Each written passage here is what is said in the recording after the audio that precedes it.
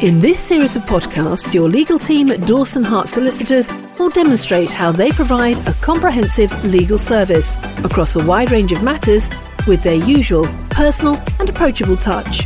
We are here for your family, your business and you. Welcome to Dawson Hart. Hello, I'm Paul Harvey and welcome to the Talking Law series of podcasts with Dawson Hart Solicitors.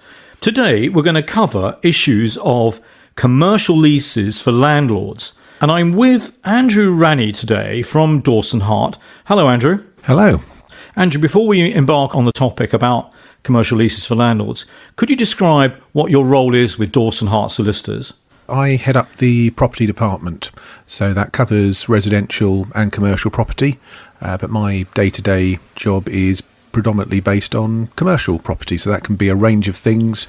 Commercial leases, obviously, as we're going to talk about today, but also development land, freehold property, and anything that really doesn't fit into that nice category of conveyancing, moving house.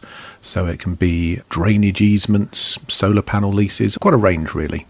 So what we'll do, first of all then, Andrew, is let me ask you an opening question. What are you leasing out as a landlord? That's probably the sort of the most fundamental question. It's important to think that as a landlord, you're letting somebody take your property. So what are you letting the tenant have? Is it the entire building? All the external areas? Are you letting them have the car park? Is it a building that more than one tenant is going to go into? Do you need to keep some of it back for yourself? We see sort of properties that are mixed use. So silly things like, where's the meter cupboard? Do you need to control that area? If you're leasing the entire structure, the entirety of what you own, it's quite easy because you just sort of say, everything I own. If you're not leasing out everything, that's when the lease has to be very specific.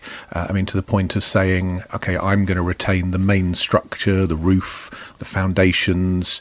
Be precise. Are you letting the tenant have the doors? And that may sound silly, but it means that if you give the tenant the door, they can replace it with a different door. You may or may not be happy with that. And when we get down really into specifics about the plaster finish on the walls, the tenant will have the decorative covering, but they can't necessarily drill into that wall or knock the wall down. Floor coverings, are they responsible for those? If they are, it means that if something happens to the carpet or the polished concrete floor in an industrial unit, the tenant has to make good. If it's yours, they maybe don't have to. So it's really important to think to quite a precise level, what are you actually leasing out? We would always recommend a plan, so you can sort of see like a bird's eye view what they're having, mark out any common areas. But if you're not leasing them the entire building, you really do need to be very specific about what you are giving them and what you are not giving them.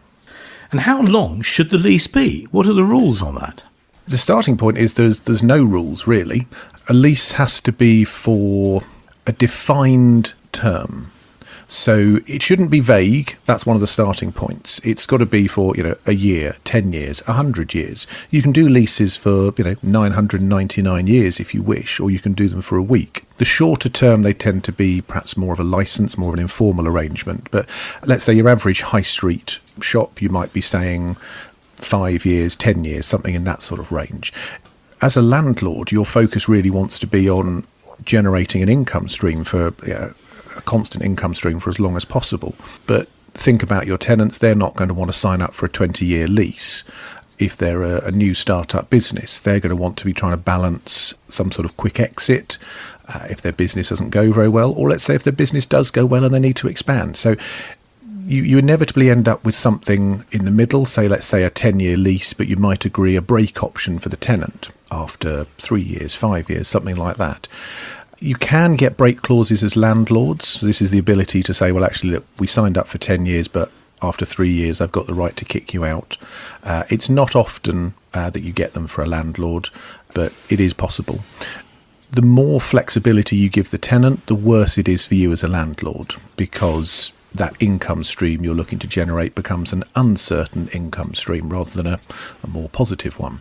And that can affect the value of your property. If you're looking at this as an investment, the value of the freehold property behind it becomes less valuable if you've got an uncertain income stream with it.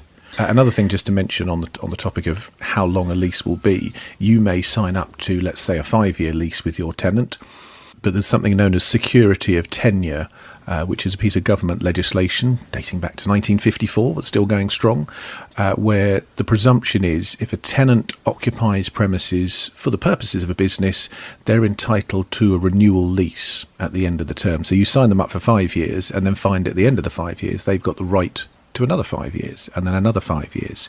There are only limited grounds on which you can object, so it really sort of shifts the balance of power in favour of the tenant. So it is possible to exclude security of tenure, so that's certainly something to think about. It's a very thorough explanation. And we've talked about income, so how much should the annual rent be, Andrew? Difficult one for solicitors to comment on because we're not valuers. That's another sort of skill set entirely. So you talk to a surveyor, you talk to the commercial agent, who often is a surveyor as well, in fairness. I suppose the answer I can give is it's ultimately a commercial decision. I mean, how much is something worth? How much someone's prepared to pay for it? So different types of properties achieve different rent, so high street premises compared to an industrial unit or on a farm site somewhere will get a very different sort of square meterage rate. So there's that to think of, certainly, but then you also get things like rent-free periods. So if you're renting your premises out to somebody and they're not in a great state of repair, or they're not fit for the purpose that the tenant wants, and they're going to have to do a lot of sort of fit-out works, you might say, well, we'll agree £10,000 a year, but we'll give you 3 months rent-free while you do the place up, or 6 months rent-free. You've also got to think about the fact that the price you agree now, if you grant them a 10-year lease, that's not necessarily going to be the going rate in 10 years' time. So you want to build rent reviews into your lease so that you can, at regular intervals, be it 2 years or 5 years, build a review in so your rent stays at market levels as much as possible during the course of that term. And would those increases follow in line with the retail price index? You don't often see that in commercial leasing, mainly because commercial properties don't sort of follow that same structure. They rise and fall at different rates. So you tend to have what's known as an open market review, usually an upwards only open market review, because you don't want the rent to go down during the term.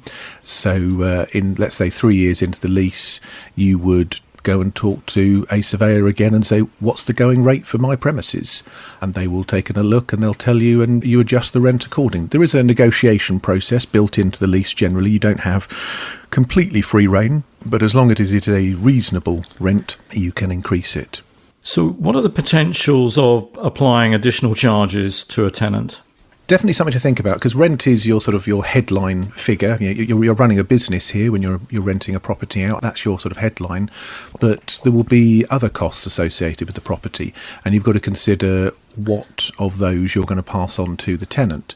Now, the starting point is generally the tenant pays for everything. It's a lovely arrangement from your point of view. You've got an asset, so they will pay all of the outgoings on the properties, business rates, all the utilities, legislative costs, so fire risk assessments, asbestos, buildings insurance, all of that. Sometimes you'll find if you've rented out the entire property, then you just sort of pass all of that responsibility to the tenant.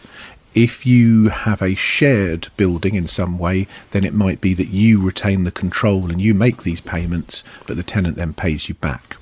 The only exception to that generally is the buildings insurance, where come what may, the landlord will arrange the insurance, because at the end of the day, it's your asset you're protecting, so you need to be sure that your business insurance is as you want it to be. And are there other aspects of security that you can apply in the arrangement? Very much so. So you've got this piece of paper that says the tenant promises to pay the rent, pay the business rates, pay the utilities, but you're dealing with an unknown a lot of the time, a new business startup, or somebody who's relocating. You might be able to take some references from a previous landlord or from their accountant, something like that. But some other form of security would be very wise. So commonly we see a rent deposit. So it's called a rent deposit, but you can actually use it for sort of any default that the tenant makes, whether it's on the building's insurance, the rates, whatever, but it tends to be referred to as a rent deposit. And it's often something like 3 months' worth of rent, or sometimes 6 months' worth of rent. So that's paid up front by the tenant, put in an account under your control. It's not your money strictly, but it's in your control. And if the tenant ever fails to pay, you can dip straight into that. So your cash flow remains constant for as long as possible. You give the tenant then time to make that money back up, or you kick them out if they don't. Another thing to think about just in terms of security, limited companies. Obviously a valuable asset in the sense of they help people set up businesses without risking personal liability. Not great for you as a landlord, though, if you're granting a lease to a limited company, because the money isn't in the limited company a lot of the time. The assets may not be in the limited company. They may be in the directors' personal names. So we would always say, look at the company, particularly newly established ones, and think, I want some guarantees here. I want the directors to act as personal guarantors. And in terms of the repairing restrictions or terms that you can apply in a lease on a property, how far can you go as a landlord on that? The obligation is usually quite onerous on the tenant. So the starting point is assume that the tenant should be made responsible for repairing, maintaining, decorating the property. There's a question over, are they directly responsible, as in they should be the ones that actually do it, or indirectly, as in you're going to do it, but you're going to recover all your costs of doing that, plus a management charge perhaps, from the tenant. It usually follows that if you've given the tenant the entire building, then you leave them to be responsible for it directly. If you've got some sort of shared building arrangement, an office block with several tenants in there, then you would do it, or you'd employ managing agents to do it for you, and then you'd reclaim the cost by way of some sort of service charge. You can do that as and when. Let's say you've got a small industrial estate, or you're just one unit on an industrial estate. There will be estate charges for looking after common parts as well that sort of go a little bit beyond repair. The definition of good repair is another interesting one, and every lease will be slightly different as to how they draw that, because it's really an area for surveyors. So let's say you've got something like a flat roof at the back of your unit. That's going to be an interesting one, because what is keeping that in good repair? We all know they have a lifespan. It might be 10 years, it might be 20 years. If you've granted a 10-year lease to someone on a 5-year-old flat roof, it's probably going to fail during their lease. Is it fair that the tenant bears that responsibility? Well, as a landlord, absolutely, you want to pass that buck along if you can. But you'll find that some tenants will push back at that point, and you may have to concede either a cap on their service charge contribution, or even possibly exclude it, that particular item entirely. We sometimes see reference to schedules of condition. So particularly with older buildings, you as the landlord do want to pass as much of the repairing obligation on, but you have to be a little bit practical, a little bit commercial, and say, well, this is an old building. It is in a certain state of not disrepair, but weathered, fair wear and tear accepted, etc. So the tenant may say, well, it's not fair that I'm obliged to give it back perfect because it's old. So a schedule of condition can be quite useful there for sort of describing how it is at the time the tenant takes it, and agreeing that they don't have to give it back any better than that. Obviously, as landlord, try and resist all of these things, because the more you can pass to your tenant to pay for, the better. And how do the courts view that if it does go to court? Are the courts very sympathetic for the tenant's rights? Not especially. Ultimately, if both parties have been legally represented and the lease has been negotiated, the courts will say, well, that was the deal you struck. There's a lot of legislation if you're dealing with members of the public, so unfair contract terms and things like that. But if you're business to business, which anybody renting a property on a commercial lease will be, there's far less protection out there, because you're deemed to be on a far more level playing field. Now, that's not to say that you as landlord aren't saying, these are my terms, take it or leave it. You can still do that, but if the tenant decides to take it, they're doing it from a position of knowledge and a position of having made that commercial decision, and therefore they're bound by it. So the courts aren't very sympathetic. So as landlord, get the right terms, get what you're comfortable with. Otherwise, you may find that a repair cost you thought you'd passed along actually comes back to bite you, and that eats into your bottom line. I can believe that. In terms of altering a property or improving it, tell us a bit more about that. It's this odd mix. You've given away your property to someone. They're paying you a rent for the privilege of being there. They're looking after it for you. They're maintaining it. But it's still yours. So you want to exercise a certain amount of control because it is going to come back to you in 3 years, 5 years, 20 years, whatever it may be. Now, obviously, I mentioned those sort of 999-year leases. The level of control you as landlord want to exert will change if you're looking at those sort of leases. But your average commercial lease, your 5-year, 10-year, something along those lines, you're going to get this property back. It's still your capital asset, so you want to exercise quite a high level of control. So generally speaking, we would prohibit any sort of structural works, and we want the tenant to come and ask our permission before even minor non-structural works. Now, at the start, the tenant's often thinking about fitting out, and you want to find out what they're planning to do, and therefore agree or tell them at that point, no, I'm not going to be happy with you doing that. Now, sometimes, they need to knock a hole in a wall to put air conditioning in. You might look at that and go, well, that's nice. That will actually improve my building. I'm willing to agree that. The shop frontage, they may have a very different idea to your previous tenant. So always consider what the request is, but ultimately think about what is the impact on your capital asset? How do you want this property to come back to you? And it is possible to say to a tenant, well, I'll give you permission to do ABC works, but before you go, I want you to put it back to how you found it. Yes. Let's talk about the permitted use of the property. Yeah, again, that's something that you as landlord may initially think, well, I don't really care, it's my building, but he's using it. He can use it for what he likes as long as he pays me the rent. But if the tenant goes off and applies for planning permission and changes the use of your building, you may find actually you struggle to find another tenant in 5 years' time, 10 years' time, and therefore the value of your property has changed. So again, it's something you want to exercise a little bit of control over. Let's think as well, the bigger landlords. Let's say you are the owner of a shopping centre. You may want to be very specific about what use you allow a particular unit to have, because you're trying to get the right mix in this area, not to have conflicting uses too much, competing uses.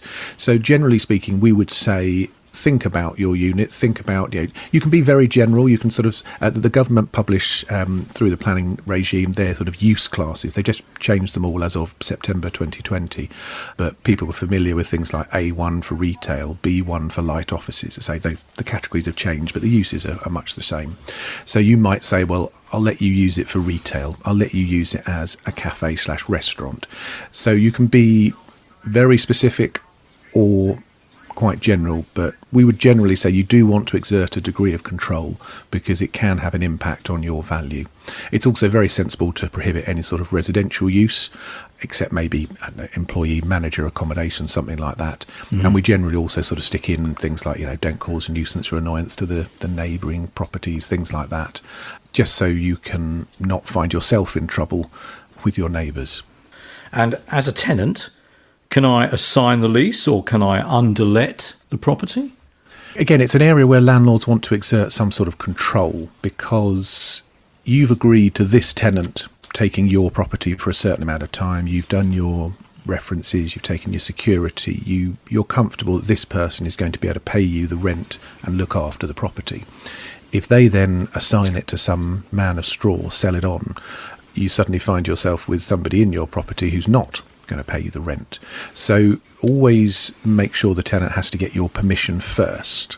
But if they do have to get your permission first, you can, at the tenant's expense, check out the new tenant, and if you agree, then yes, they can pass it on. The law allows you to say, okay, tenant number 1, you want to pass this property to tenant number 2. I will allow it, but I want you, tenant number 1, to guarantee tenant number 2. And that means, as well as saying to tenant number 2, I'd like a rent deposit or something like that, I want personal guarantees from your directors, you can also have behind that tenant number 1 has to guarantee them.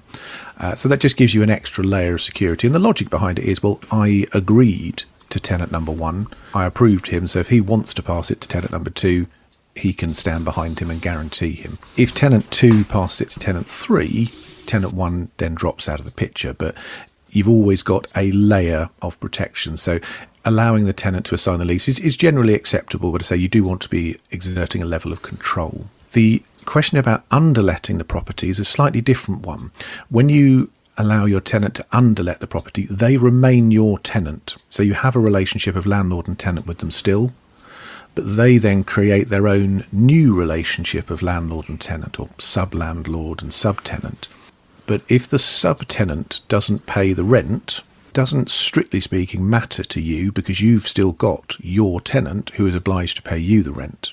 Now, although you've got that contractual relationship, again, it's about managing the risk. So you still want to be involved in that process of subletting. You still want to be giving consent. You still want to be asking references, checking out the subtenant, because obviously from a cash flow point of view, it's all very well and good if the subtenant doesn't pay to say, well, tenant, you've still got to, but where's he getting the money from if his subtenant hasn't paid him? So you still need to think about it, think about the references, think about the security. All in all, it's all about protecting the value of your capital asset and protecting your income stream. So always think about what control you want to have and what security you can take. Well, thank you, Andrew. That's all very thorough. Is there anything else you want to add? Well, I suppose just being a lawyer, there has to be a sort of a caveat. Everything we've discussed is sort of not strictly legal advice, it's just sort of information. I mean, we're always very happy to talk to people. I think a lot of people have this vision of a solicitor sitting there with a stopwatch, and as soon as you start talking to them, it costs you money. We're always happy to sort of have a sort of an initial consultation with people without charge, just to sound out what you're thinking about and give you a few pointers, just sort of cover in a bit more detail some of the things we've talked about today. And if people want to make further contact with you, Andrew, how can they do that? Everything's available on the website, probably the good starting point. So that's www.dawson-hart.co.uk, where you'll find my contact details on there, direct dial, email, and those of colleagues who might be able to assist as well. Thank you, Andrew. That's a very thorough guide to commercial leases for landlords. I've been talking to Andrew Rannie of Dawson Hart Solicitors. This is a Talking Law series of podcasts with Dawson Hart, and listen out for Andrew's guide to commercial leases for tenants, which neatly follows on from this particular podcast. Thank you, Andrew. Thank you very much. Make Dawson Hart Solicitors your first choice for legal services on matters that affect your family, your business and you. Welcome to Dawson Hart. For more information, go to dawson-hart.co.uk. Information in this podcast does not constitute legal advice, and we therefore accept no liability.